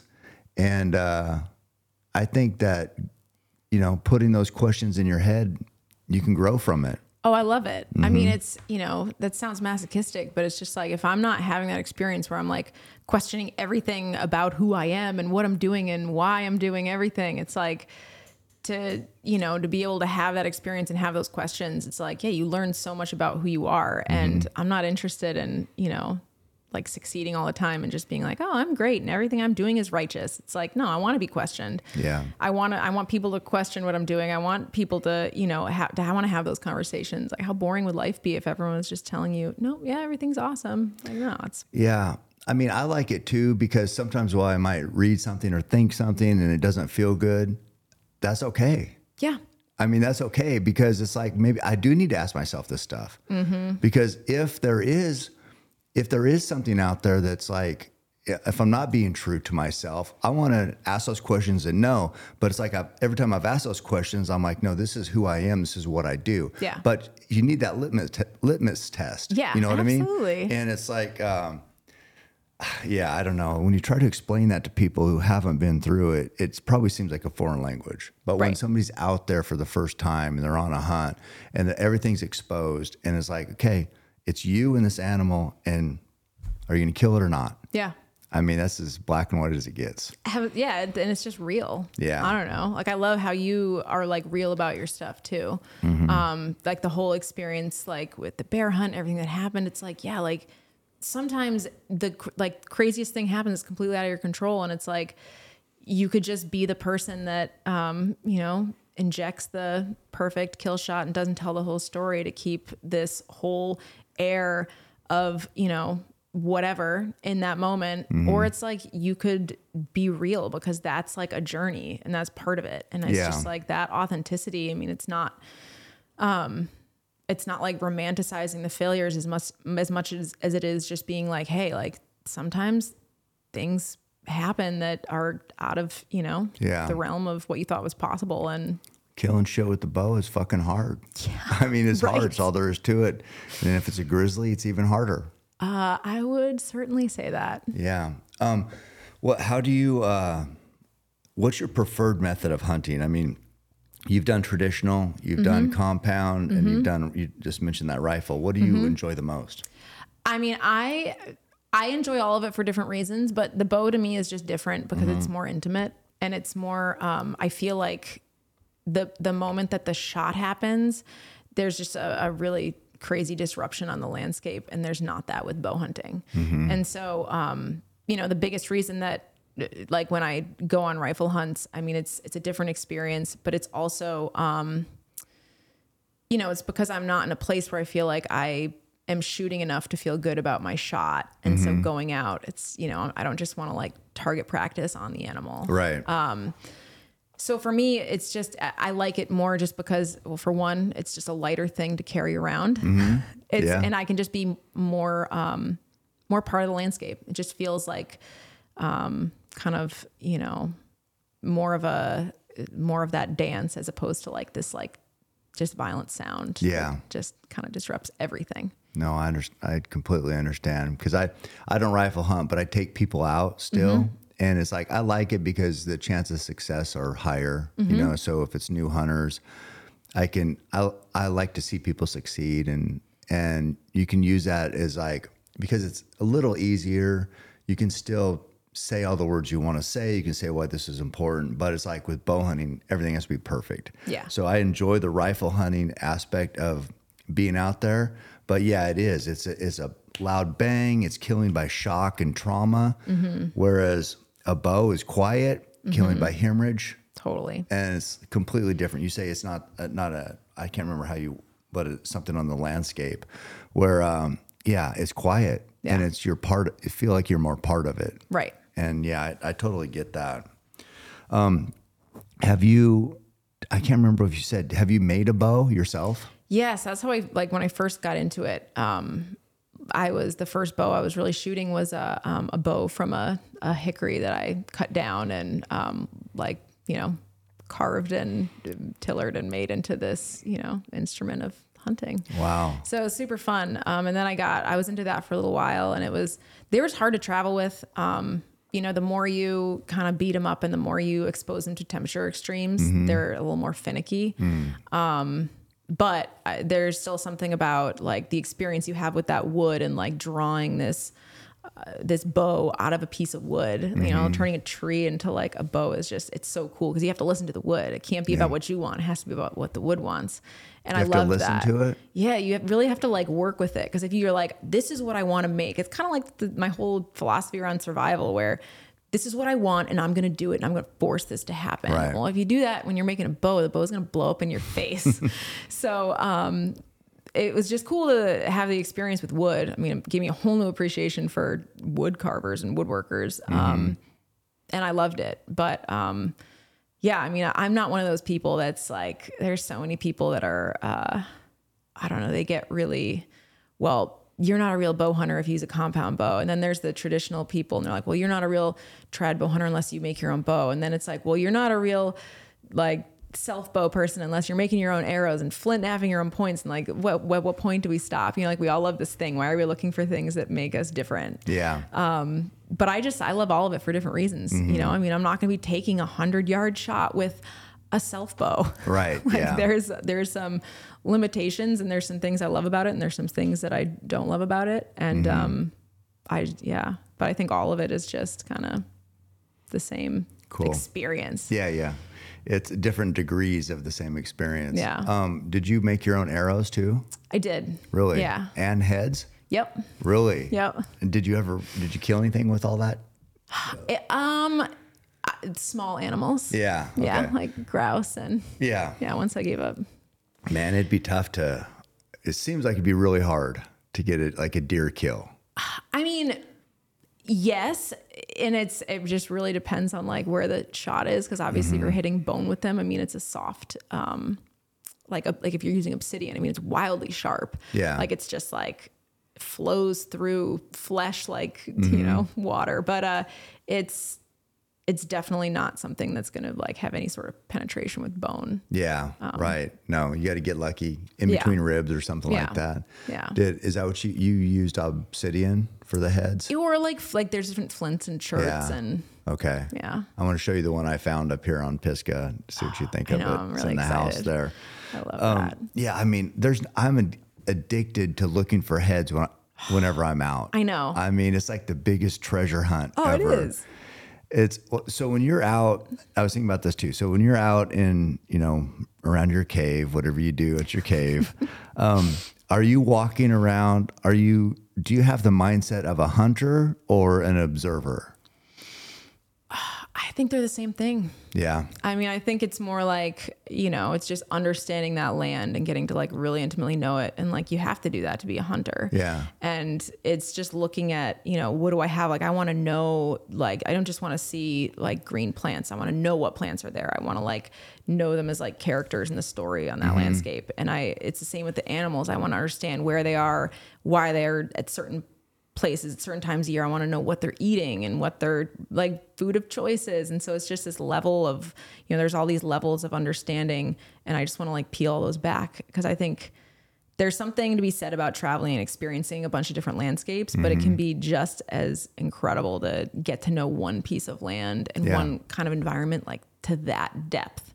Yeah. So that's kind of how I look at it. Okay. Yeah. Cause I just know when I'm out, either I'm looking for heads, and I'm just like kind of a nod to history. I love the tradition of archery and the Native Americans, but then I'm also like, it seems like if I see something, I'm always like thinking, if I see an animal, how could I kill it? Or where did it come from? Or why is it there? What's my plan of like, It's for whatever reason. I mean, I like the observation aspect of it. Like you said, maybe I guess you have to be a student of the game. I mean, you're a student all the time out there, not the game, just a student of life. And life out there is like putting the pieces of the puzzle together. Right. So yeah, I mean, well, and subconsciously you have to, like, you've obviously spent time learning and observing what those animals are going to do to even be able to make any kind of plan. Because if you don't know what that animal is going to do and where it's going to go, you don't know where to put yourself. So I think it's like, whether it's conscious or subconscious, it's like that observation part of things is so important. And it's something that we just don't do a lot because we're just looking at our phone. I know. I mean, well, like even climbing Pisgah yesterday. So I was saying like, well, they've been seeing this lion, and here's this deer bedded, and the deer like coming through this bench right here. So the lion hunts that. So it's like, I don't really, maybe it's more of an observation. Yeah. Just putting the pieces of the puzzle together. I don't know. Just always trying to make sense of it, I guess. Yeah. Well, and you can look at a landscape and understand where the animals are going to move, because you spend lots of time like following animals. Yeah. And it's like, you can look at the landscape and know how that's going to play that animal to move through it. And that didn't come from, just thinking about it. Yeah. And I think one of the, where I learned the most, well, not the most, but I learn a lot like trailing wounded animals too, because there's always, depending on the hit, how they're reacting, the country they're in, there's a lot of factors that weigh into where this animal might go to die, or depending on what type of hit it is. But yeah, I learned a lot on that, and I've done a lot of blood trailing, a lot of long ones. Hopefully, you always want the short ones, but it's amazing what you can learn out there. Yeah. Well, that's just observation too. I mean, it's like your mind's picking up these subtleties. Like even you finding the arrowhead is just your brain picking up this thing that didn't fit in. I saw just a point sticking out. But you're like, that doesn't look normal. Right. So it's just an observation. And that's probably what makes a good hunter, because there's like, you have to basically notice things. Yeah. The flick of the ear through like all that dense vegetation in the shadow that you wouldn't pick up if you were just focused on, the shape of a deer. And even little things like when we were just bear hunting, the woods will communicate a squirrel going off. Yeah. And then you're looking over there, and sure as shit, here comes a bear. Yeah. You know what I mean? So the chain reaction, you can almost hear it. I know. Yeah. It's pretty good. And then I had, and I don't know, I talked about this, I think on Rogan, but like, I love watching the animals and how they react. And what I saw was like a smaller bear, and it looked like they're walking, like trying to walk harder, step harder. And I was wondering, because when the bear that I killed, a big boar, came, the wind was coming from the bait to us. The bear came from the far side, but all that bear at the bait knew he was coming. So I was like, are they hearing that vibration? Each step is harder, heavier. And then was she trying to mimic that to make herself seem bigger when it's a competitive environment for bait? But anyway, just always thinking about, what does all this mean? Right. Yeah. I love that part. I love that part too. And then where you fit into it too. People are probably going to think that I'm just like like being naked, but I actually, when I was in college, one of the things I used to do is I used to try on, instead of partying with everyone else, like all college kids were doing. Yeah. I was like, well, no, this is this unique opportunity where there's all these people meandering about. And I want to get from one end of campus to the other without being seen, and to up the stakes, because I'm a big thing about like the higher, the higher the risk, the more, So I would try to do it naked, because then if I got caught, that was a bit like, I didn't want anyone to see me, but I knew that if I could like do it, like then I would really not want to be seen, and I would try really hard. Yeah. And that if someone did see me, I would know they saw me. Where did this come from? Well, I just thought it was interesting, like, like learning about dead space and like how you can almost hide it. I mean, I was like in a tree, no one looks up. So I'd like be in a tree, like, oh my God, like if they look up, and no one would look up. And it was so interesting. And it made me, not only realize certain tendencies that as a human in our culture that I would have certain weaknesses, but it also just allowed me to know how to kind of like move and find that space that people's eyes tend to skirt over. And, and I just wanted to like kind of be invisible in the woods. And so, I mean, half the reason was because I was like living illegally in the woods on campus, but it was like a game, and it was a way to use something that people were already doing and insert myself and like see if I could like learn that environment. And then going into the woods and like hunting and stalking and even just like learning how to not have the birds and the squirrels start alarming and kind of play off of them and move around what they're trying to do. It's just like, it was all part of like that learning experience. It was so much fun. Yeah. Did anybody? So nobody saw you? Nobody saw me. No. Because they would have thought, this girl is nuts. Thank God it was before the time of cell phones, because if anyone had seen me and they got like this picture of like the naked girl in the tree being really creepy, that would have been not great. Yeah. How would you explain that if you did get caught? I did not ever get that far. Yeah. It would have been terrible. I probably would have not said anything and made it more weird. I don't know. So I think you were built for Naked and Afraid. In a way, but then, I was never counting on being caught. So Yeah. It's what was the most, speaking of Naked and Afraid, what was the most memorable show for you? I think it was the Amazon, just because the environment was so it was just so intense in every way, and for better or worse. It was just everything is so alive, and then the mental aspect of the thick clouds of mosquitoes that we were just choking on. It just made everything more intense, and like you had to be in control of your mind. And if you let that guard down for a second, I mean, there were crew members that quit because the mosquitoes were too bad, and they were wearing like full beekeeper suits. So it was, you just had to be on it, and you had to like keep your awareness, and the awareness was tested by the amount of, bugs that were constantly trying to get your attention. So I just loved that because I was just on for that whole time. But it was so beautiful, and it was so incredible, and getting to be out there and see the things I saw and have the experience I did. I felt so lucky, even though there was just this level of intensity at all times. Because of the bugs? Because the bugs, and because, the rain was relentless, and it was cold. So it was just all those factors. And then it just didn't do anything I expected. I mean, okay, have a fire because the smoke is going to repel the mosquitoes. Well, no, those mosquitoes are so crazy that if you have a fire, the heat of the fire does more to attract the mosquitoes than the smoke does to repel them. So you couldn't have the fire. So you had to like learn. I mean, really, it turned out to be just moving. Like you'd be at a camp for 2 days, and the mosquitoes would start showing up, and then they'd just bring all their friends, and then everyone would be there. So if you moved, then, you'd have like a day that it was better, and then it would start to get worse again. And then you moved again. So it was like all that troubleshooting. It just was, it was super intense. But I love intense. Did you, water, did you ever want to go underwater to get away, or like cover yourself in mud? Oh yeah. And I mean, I did that. I think the mud lasts for about 30 seconds, and then your body heat dries it, and then you're just dirty and get eaten by bugs. So I saw on the one that I watched last night, it was, you did get, I can't remember what the bugs were, but you were like pretty bit up. Do you remember that? Oh yeah. The chitras, the sand fleas. Yeah. We actually tried using mud. It was like the middle of the night. It was the first night, and we were just getting destroyed. So, you have no lights, and you go back there, and we're like, it didn't look like he had the same amount of bites. It seemed like you had more. Did you? Yeah. I don't know why they liked me so much. That's a body chemistry type thing. It's weird. I don't know. It was wild, but they loved me. I was also spending a lot of time in the swamp, but they ended up, so we're putting mud on ourselves, and they're like, this mud smells terrible, but it's swamp mud, you know? Well, in the morning we realized it was like thick monkey poop. Oh, like slathering all over ourselves. And yeah, it's like, all right, it didn't work anyway. Now I'm just covered in feces. So, and that was the one that I watched, the first one. Yeah. Was it Panama? Did you say? Yeah. And then, but the most memorable was Amazon for you. And how did that one go? How long were you there?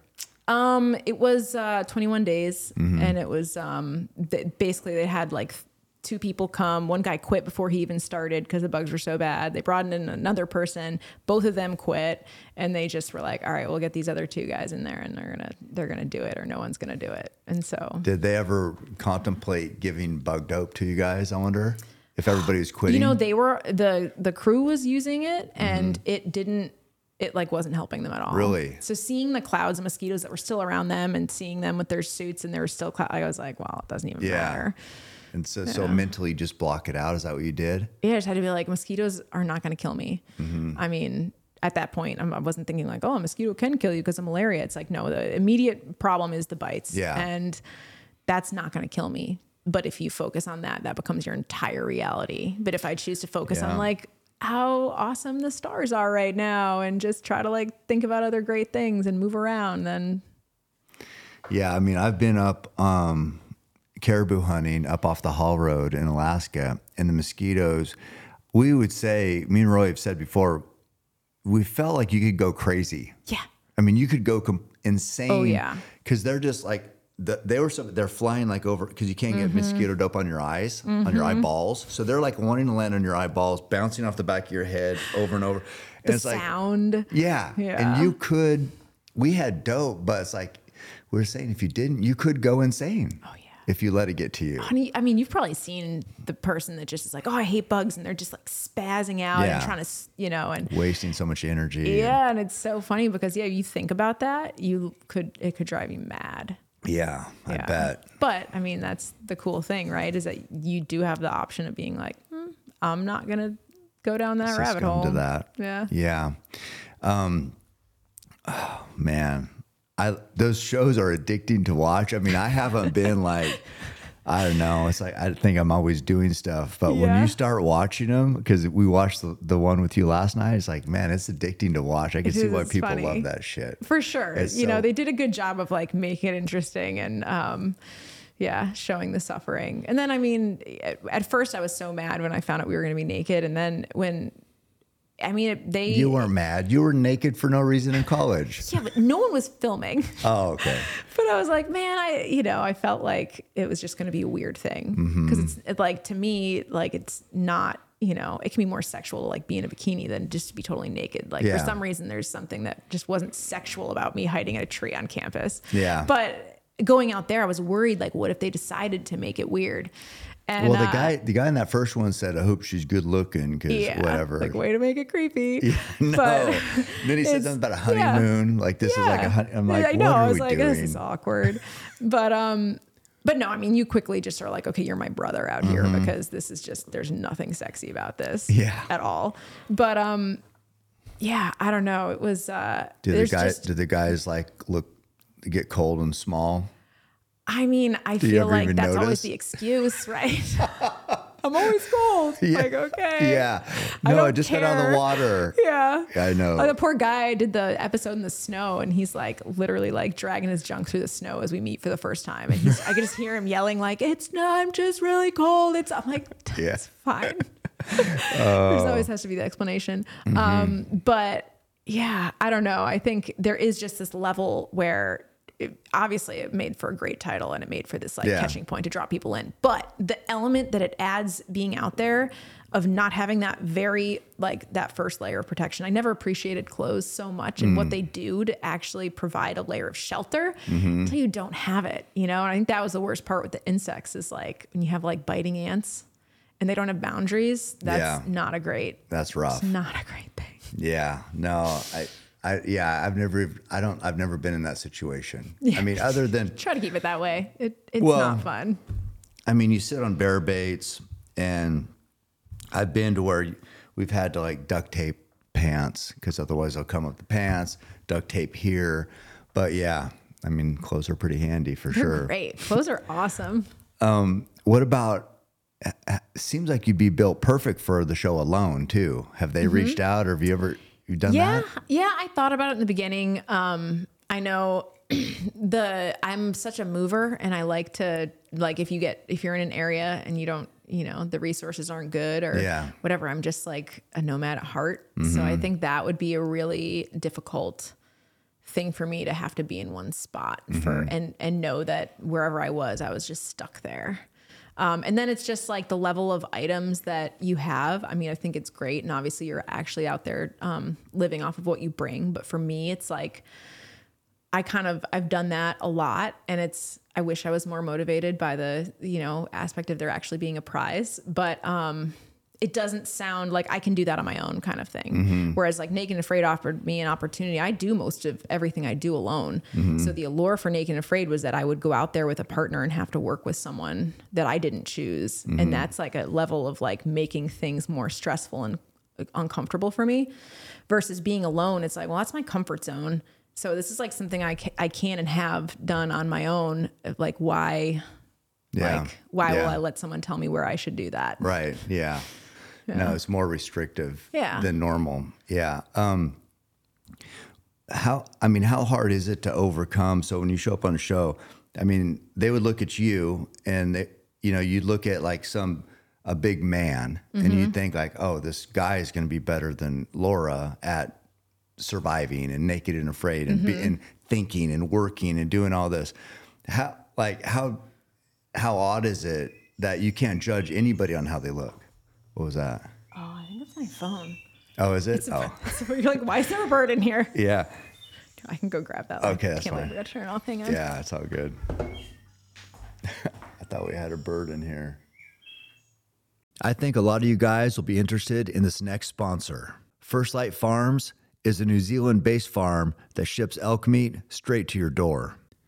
The reality is not everyone's going to fill their tag every year, so First Light Farms is ready to fill your freezer with lean protein that is high in iron, zinc, and B vitamins.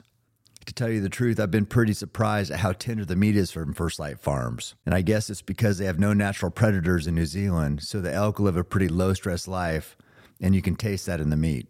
They're offering listeners of the podcast a 15% discount using code CAM15 at stateclub.firstlight.farms. The link will be in the show notes of the podcast for those interested. Cabela's and Bass Pro Shops is a sponsor of the podcast, and that's especially powerful for me because I remember when Cabela's came to Springfield, Oregon, and I actually played a role in the opening of that store. Instead of cutting the grand opening ribbon with scissors, I shot it with an arrow. And it was just a monumental thing. I mean, everybody here in town was talking about, hey, are you going to go to Cabela's? Can you believe Cabela's is coming here to Springfield, Oregon? So I know what a staple those giants in the industry are. And it's one of the first places people go when they're looking to get geared up to become a hunter is they go to Cabela's and buy everything they need. So I'm very excited that we've partnered together and we can help open up those outdoor and hunting opportunities to listeners of this podcast. Leupold Optics has been providing my binoculars and eyewear for the last few years. I like that it's an Oregon company and they make such high quality glass. That's all I've really used. And if you can't find what you're hunting, it's going to be tough to kill. So Leupold Optics has really played an integral part in my success these last few years. Thank you, Leupold, for supporting the podcast. Welcome it's back. funny. The sound of a phone is so stressful to me that I had to make it a bird. Yeah, that's not stressful. It's yeah, it's more chill. Yeah. So how do people make that first impression of you, and then you got to overcome that? I love that. Yeah. I love being underestimated. It's super fun. I remember my first partner out there thought I was an actress, and that I was just trying to like trip him up. And meanwhile, I've been like living in full survival for over 10 years at that point. Well, you had been like on that. You looked like you always had a plan. You know what I mean? Like you always had something. You're like, okay, I'm going to try this. I'm going to do this. It's like you looked comfortable. I never understand how people are bored out there because a lot of people are like, oh, well, it passed the time. I had to do this. I was like, I never had time. There was always a list that was 20 times longer than anything I could have ever actually accomplished. And there's just always a way to make your situation better. You know, you can like sit and suffer, and it's not like I dislike suffering, but if you can like make your situation better by doing work, that's awesome. And it's so fun to problem solve and do all this stuff. And so that's like my jam. And when I'm doing that, it's just like, that's fun. Yeah. It's super fun. And I don't know. It's funny to me that there's certain things guys will be able to do. I'll never be able to lift as much. Like there's strength limitations, but as far as just using my brain creatively, it has nothing to do with the fact that I'm a female. And it is always just interesting to me that people would so wildly underestimate me and just think, I mean, but I used to hate it, and now I love it. Really? It feels like a superpower. Yeah. Well, how long does it take before, I'm sure all guys are different because everybody has different egos and different preconceived notions, but how do they notice pretty soon that you're like, oh shit, she's legit? Oh yeah. And then they get upset. Yeah. Because they're like, I'm going to look like I don't have any skills, and there's going to be this girl that like upstages me. And I'm like, I don't care. Like for me, it's about the experience. It's not about what I look like. Like, I don't like, we'll talk when the cameras are off, and we'll figure out how you're not going to look like an idiot. Yeah. But don't try to turn this into a battle where you're like, you know, it's me versus you. That's so silly. Yeah. Has it happened on every show? Cause it seems like to me that you would rise to the top pretty quick because of your experience. Yeah. I think once people kind of started understanding, or like people will watch the other episodes, and so they'll know like who it is that they might be out there with. And then you kind of, you know, at the same time, I think the issue is that, I think like women, while inherently strong, we tend to doubt ourselves more.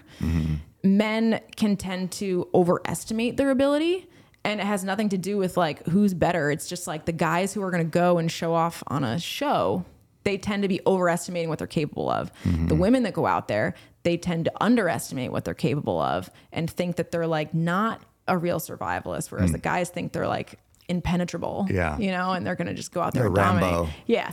So it's just, I think there comes this moment where like the second that the guy is dealing with a failure or like this lack of confidence from being like, oh no, like she's doing awesome and I'm struggling. It just, they don't know as much how to deal with failure, whereas I almost expect failure. And I'm like, oh, okay, this again. All right, let's see what's next. And that becomes the mental aspect. And then when it gets projected at you because you're doing good and they're like angry at you because of that, I would run into that quite a bit. But it, you know, it was never coming from a place of like malice from me. It's not like, well, I want to look good, so you look bad. It was just like, all right, like, let's help you look better then. Like, what do you want to do? Like, how do you want to? Yeah. Cause you could have went the whole other way and just like made them look even worse probably. Right. Yeah. It just comes back to that whole thing of like, you know, how do you want to have the tallest building in town? Do you want to build the tallest building, or you want to tear everyone else's down? It's like, we can all have a tall building. It's cool. Yeah, I understand. Who's been the best partner on one of those shows that you worked the best with? I mean, honestly, a lot of the women.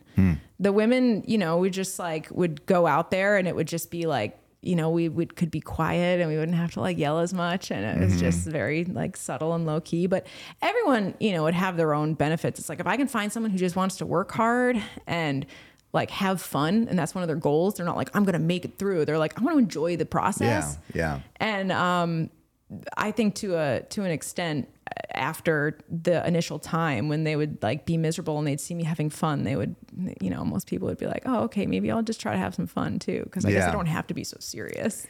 What do you guys ever like tell stories? Like, cause sometimes I remember like me and Roy would be on Kodiak and be dark for whatever, 16 hours a day.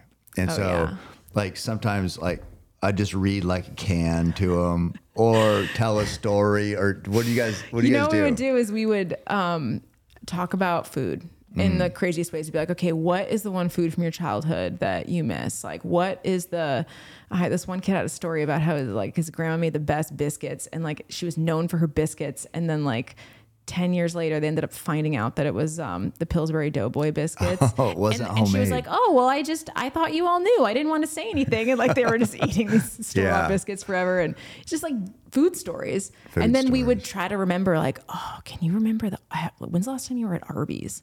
what kind of stuff do they have on their menu? Like and we try to just recite whole menus and, okay, if you could have one meal for the rest of your life, what would it be? Just obsessing over it. Over food. Obsessing. The craziest details. I remember there was a time too, because we do the same thing. And I was leaving this after 12 days and we were talking about, hey, can't wait to get a hamburger, a cheeseburger with bacon. And I remember Roy said, he goes, I'm not going. He goes, can you call my wife and tell her I have another deer tag I want to fill. And we'd been there 12 days and we'd killed bucks.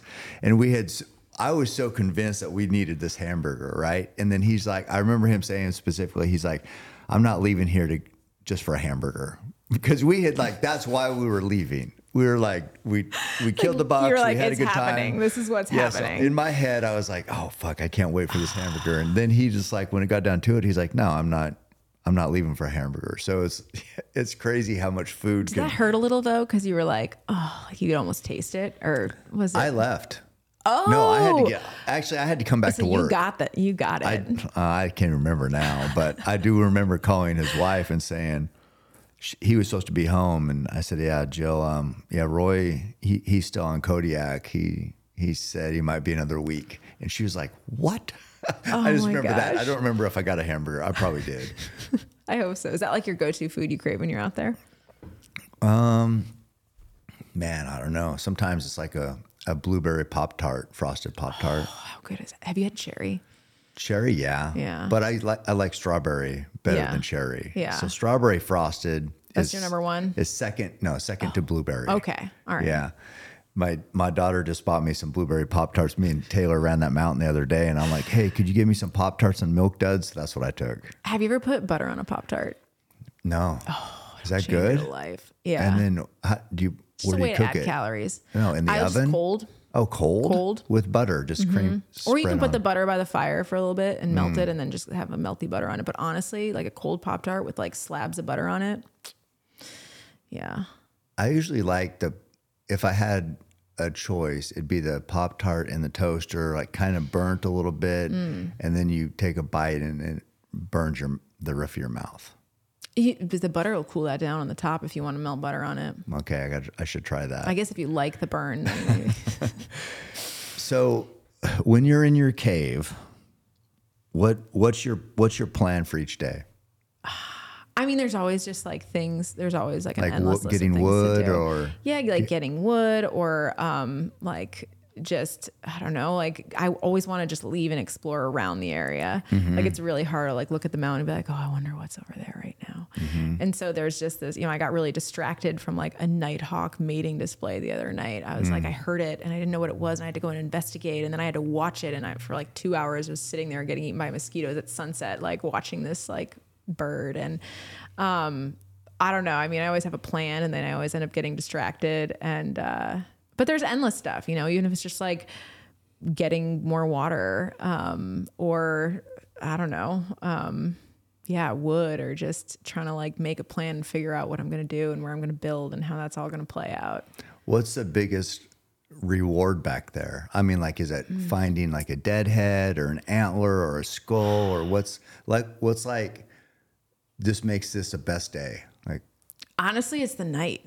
I'm such a night person. Like I just love when it's like dark and there's a moon, and like you're out there, and it's just like you feel like you're so far away from everything else, and like the peace I get there, for me, that's like a huge reward. I sleep so good. Like I don't sleep as good anywhere else, like being out in a place like that. So that to me is like priceless, because I really value sleep and I don't do it enough. But I mean, I think the ultimate thing is like, for sure, I mean, finding a skull I haven't ever found. Like my dream is to find a Wolverine skull someday. It's definitely on the list. But I mean, antlers, but it's like, it's not even about that, because it'll be about the whole day that led up to that moment. And there's so many rewards. I was, you mentioned the night. So last night I noticed full moon. I don't know if it's quite full, but it looked full. And in town, you don't even hardly notice a moon. Right. But every night out there, I can tell you exactly what the phase of the moon is. That's what I was thinking is like the moon is. So can you tell, do you tell it if it's a full moon, are there different things going on with the animals? Can you tell any difference with the moon? Yeah, I feel like there's definitely more activity. You know, I think things are taking advantage of that light more, just like I do. And I think, yeah, I mean, there's definitely a difference, and I like them. I like it all for different reasons. But for me, I mean, one of my things is I never want to be reliant on like needing anything.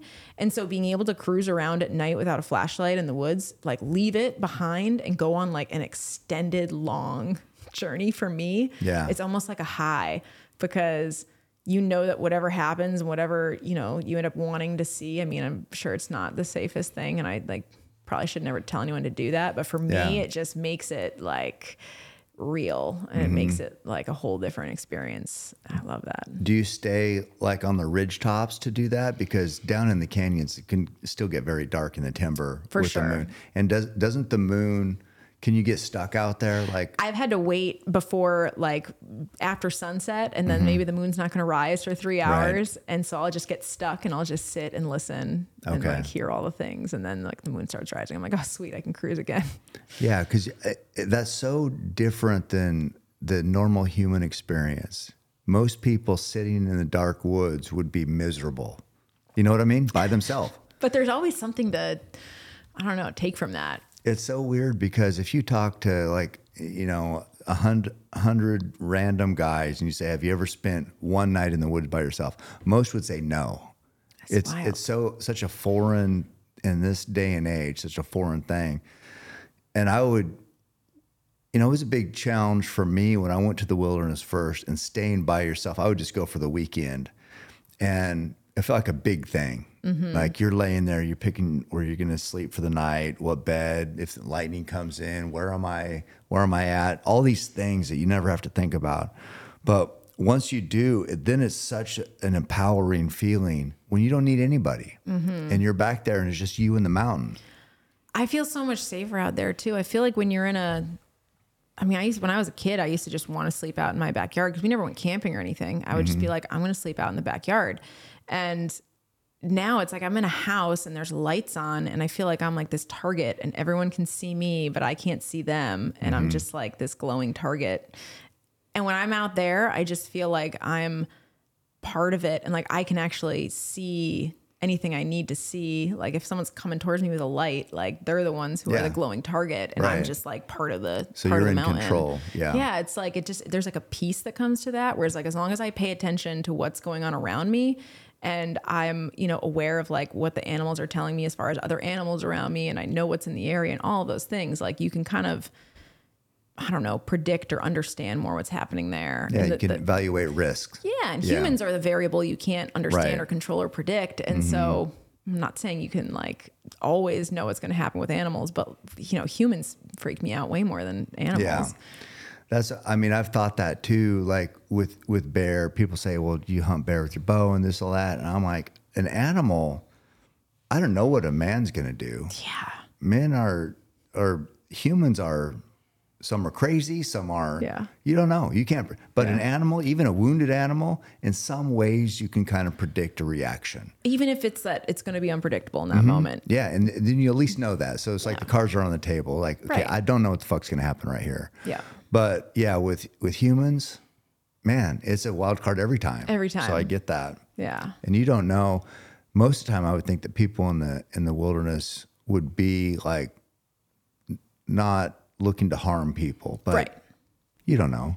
You don't know. And crazy shit happens. Crazy shit happens. And especially if you're on like the outskirts and, you know, I don't know. I think it's just one of those things where it's like, I don't live in fear of people, but at the same time, there's just like a peace and a comfort and a quiet that I can get out there that just exists nowhere else in my life. I understand that. What's the worst situation you've been out there by yourself, where you're like, is this it? I think,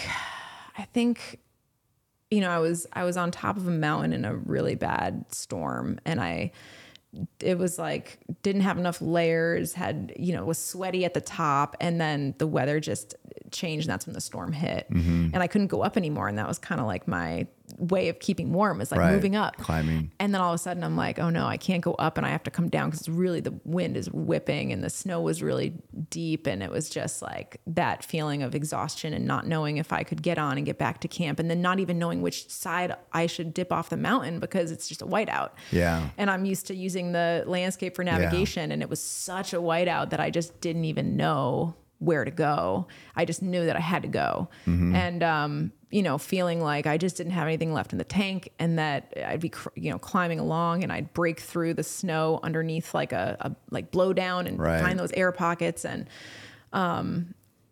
it was like, all right, I can't think about where I'm going or how long it's going to take me to get there. And if I have the energy to do that, I have to make it through the next step. That's what I have to do. My job right now is to take one more step, to keep moving right now.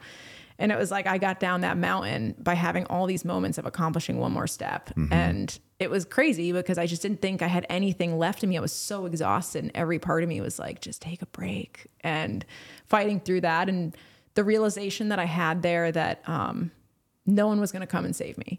And that even if I'd had some kind of device to get an emergency signal out, no one would have been able to come. Right. And it was all in my hands. It was like my fate, whether I lived or died, was up to me in that moment to decide. And I'd never had anything like that where I realized that, okay, I'm tapping out. Like, that's it. It's like, no, like I have to do something right now because there's nothing that's going to save me except for taking this one more step. Yeah. And that was just like a cool feeling where it was like, it was the first time that I was aware of the fact that, you know, maybe I pushed it too far and maybe I didn't have anything left. And I just had never experienced that in my sheltered young life.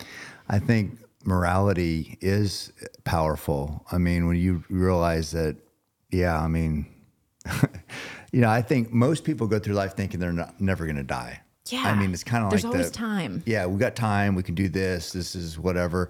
So when you are faced with like, man, this might be over. Yeah. It's it's a powerful time.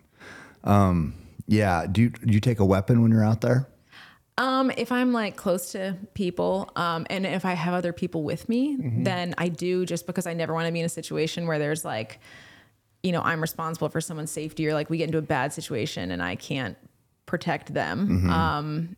And then for my dog, I actually started bringing, like usually bear spray. Cause if he gets in an I'm more worried about an interaction with an animal that I can't predict because he's there. Right. Because he's not any sort of protection. He's a liability. And in all likelihood, he will like initiate a conflict. Yeah.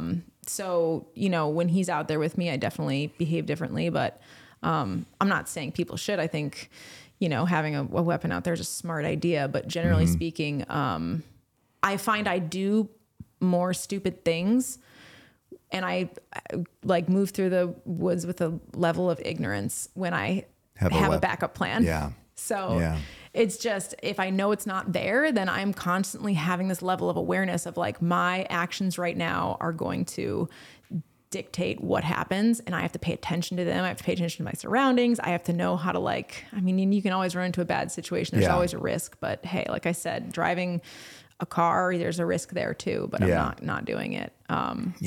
But I mean, I wouldn't say like, oh, it's a great thing to not carry a weapon. I would never say that, but it's just a weight thing for me. Yeah. I mean, it's, I know they're heavy. That's what I always think about when we were hunting. One time, I hate taking guns, but one time I did have a pistol on Kodiak, and it was just like so fucking heavy. I'm like, I left it in the tent. I'm like, I'm not packing this thing around that's what anymore. I know. I'm the same. Yeah.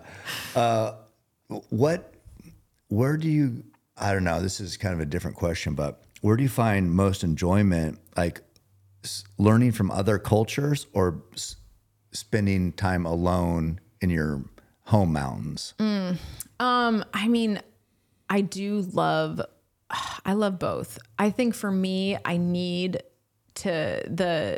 would be a bonus if I can learn from other cultures, but like the solitude and like knowing myself and like having that time alone is like imperative to my survival. And it makes me who I am, and it makes me appreciate everything else I have in my life. And I think without that, I would not be well. And I think I love learning from other cultures, and I love learning from cultures that have a connection to a place that's just so deep because that's super inspiring and I love learning stuff about, you know, that area. But the alone time for me is like, that is my like addiction. Yeah. I love spending long periods of time alone, and the places it brings me in my head are so fun. Yeah. So do you read out there or No. what do you do? No, I just spend time in my head. Yeah. And I don't know. It's kind of like, I think it's like spring cleaning for my head with like, if I have like things, if I'm using distraction and I'm not really understand what's going on in my brain, then like it's that level of knowing myself and knowing if there's like weird demons lurking, you know, and like being able to like meet them and have that time. I like not having the distraction. Okay. Because I don't want to tune out. I want to be like super present and see what comes up. Be raw with whatever thoughts and feelings you're having. Totally. Yeah. Raw dogging them. Just raw dogging the feelings. Yeah. I mean, if I would ask myself that question, I loved like going to different places, but it seems like I'm always trying to learn about that to apply it back to my Right. elk hunting or bear hunting or whatever I do. Is like, can this make me better at home? Yeah. Because I had these things like I've dreamed about bow hunting big bull elk my entire life. So I'm always like, well, I can, the trackers say in Tanzania or the Aborigines, you learn about the cultures down in Australia and the history, and you're like, well, man, maybe if I have a different perspective back home and really honor the tradition of what we're doing as hunters, maybe that's gonna make me better, put me in a different mindset. So seems like that's what I'm doing. I love spending time with these people and learning from them. Yeah. But it seems like I'm always trying to like have it help my toolbox back here. Right. Yeah. I feel like if you'd asked me, I don't know, when I was like 18, I would have had a different answer. But it is, I used to just be so obsessed with like, I think I've just realized how scattered I can get and how I want to learn all these things and I'll never have enough time. So it's like, at this point, I'm just like, if I could spend every day for the rest of my life exploring within 100-mile radius of where I live, and I would never see everything. And it's like trying to choose, what I want and how I want to relate to where I am. Yeah. No, man, the mountains are the best medicine out there. What's your goals? Yeah. I think for me, it's been really fun as this really introverted, shy kid who just felt like I liked stuff that no one else did. It's been a really cool process to get to share what I do and have people be like, oh, I never thought about things that way. And I want to go and try this. And, oh, here's a picture of me on this mountaintop. And I never thought I would be here. And, you inspire people to live more adventure. It's like, I'm so uncomfortable with that word, but yeah, in a sense, it's like, even if it's just like, oh, if this chick can do it, there's nothing special about her, I can do it. Like if that's the way it works, it's like, that's great to me to, the more people that are out there, the more people have that connection. I just think it's better for everyone. Yeah. So just like I just want to find more ways of bringing what I'm doing to people. And I think what I have that's different is like, it's not about this conquering. It's actually the complete opposite. It's like, all right, how do I like fit into this thing I'll never conquer? And not taking myself too seriously and just like sharing that with people. Because I think people in general do take life way too seriously. Like there's serious moments, and then there's times where it's like you just have to laugh at the chaos of it all. Yeah, I understand. Well, so how do you share this with people? I mean, right now, like just doing my show on Carbon and trying to, do Instagram and social media, which it's so funny. I feel like one of those, old people that's having like a little kid show them the phone. I'm like, I barely know how to use the thing. It's so funny. But I mean, I think it'd be fun to work more with, even having different, as a solo person, this is very weird for me to say, but just, getting more people involved in what I'm doing. And I'm not the best at filming everything I'm doing because I'm like, oh, I do this every day. It's not interesting. But I think, working with other people that kind of have a fresh idea of what it is and like what people would be interested in seeing and getting to share sides of myself that aren't planned is like, that's a cool thing to be able to do. And I don't know, I like bringing other people out there and getting to see it through their eyes. Not necessarily like a like a class. I think that's kind of not what I mean. It's more just like having authentic experiences with people and learning more like about things just from their mind and how they look at things. I think that's interesting. Yeah. But like concrete goals, I mean, there's no like stats to really measure them in my eyes, but it's just like doing more, sharing more, and like kind of going down that road more. Just living your life. And I mean, I think, I'm always like a pro Brandon Shockey, but I always think about him making a film on what you do. It's like, because you have this, unique look, thoughts, perspective on all that, and having a film made on that seems like it would be, I mean, the shows are good, but any TV show has an agenda, you know what I mean? And they have like this format they follow, but like a film that's like can show how you feel about it and your thoughts on, what you're doing at that time. It just seems like, I mean, I know I'd love to see it. I don't know. It's like, you are very unique in just what you're doing. And I think, man, people would love it. I don't know what the adventure would be. Maybe it's just living. Oh, that's what I love about filmmakers, right? They always like can like find this story in something that I don't see as a story. Like, and it's so hard to look at yourself. I mean, I can't even tell you what my title is. So it's like, how do I? But I love that. That's why I think it's so cool. As much as I always thought I'd be a hermit, I just love people because all of our perspectives on things are so different, and you kind of need that also to be able to see yourself in a different way. Yeah. I mean, I've always wanted to write a book too, but it's also like, well, what do I write it about? And I think there's always these questions where it's like, I don't know, I'm just me. I'm still like the weird, girl living in the arboretum, under the cloak of darkness. So I don't know. When did you turn weird? Were you normal, did the normal kid stuff, and then you turned weird at a certain time, or what? I mean, I think I read a lot because I wanted to have adventures, and I was always like weird. But then I remember wearing like a spider, like a fake spider on my head to school, and being like made fun of so bad, and being like, "What? Like this is you're wearing a bow? I can wear a spider." How old were you then at this time? I was probably like second or third grade. Okay. I mean, so it was always just. But I feel like a lot of kids feel like they're different. Yeah. I think so too. It's hard to feel like you fit in. Yeah. Like there's a few cool kids. And they probably don't even. I was never the cool kid.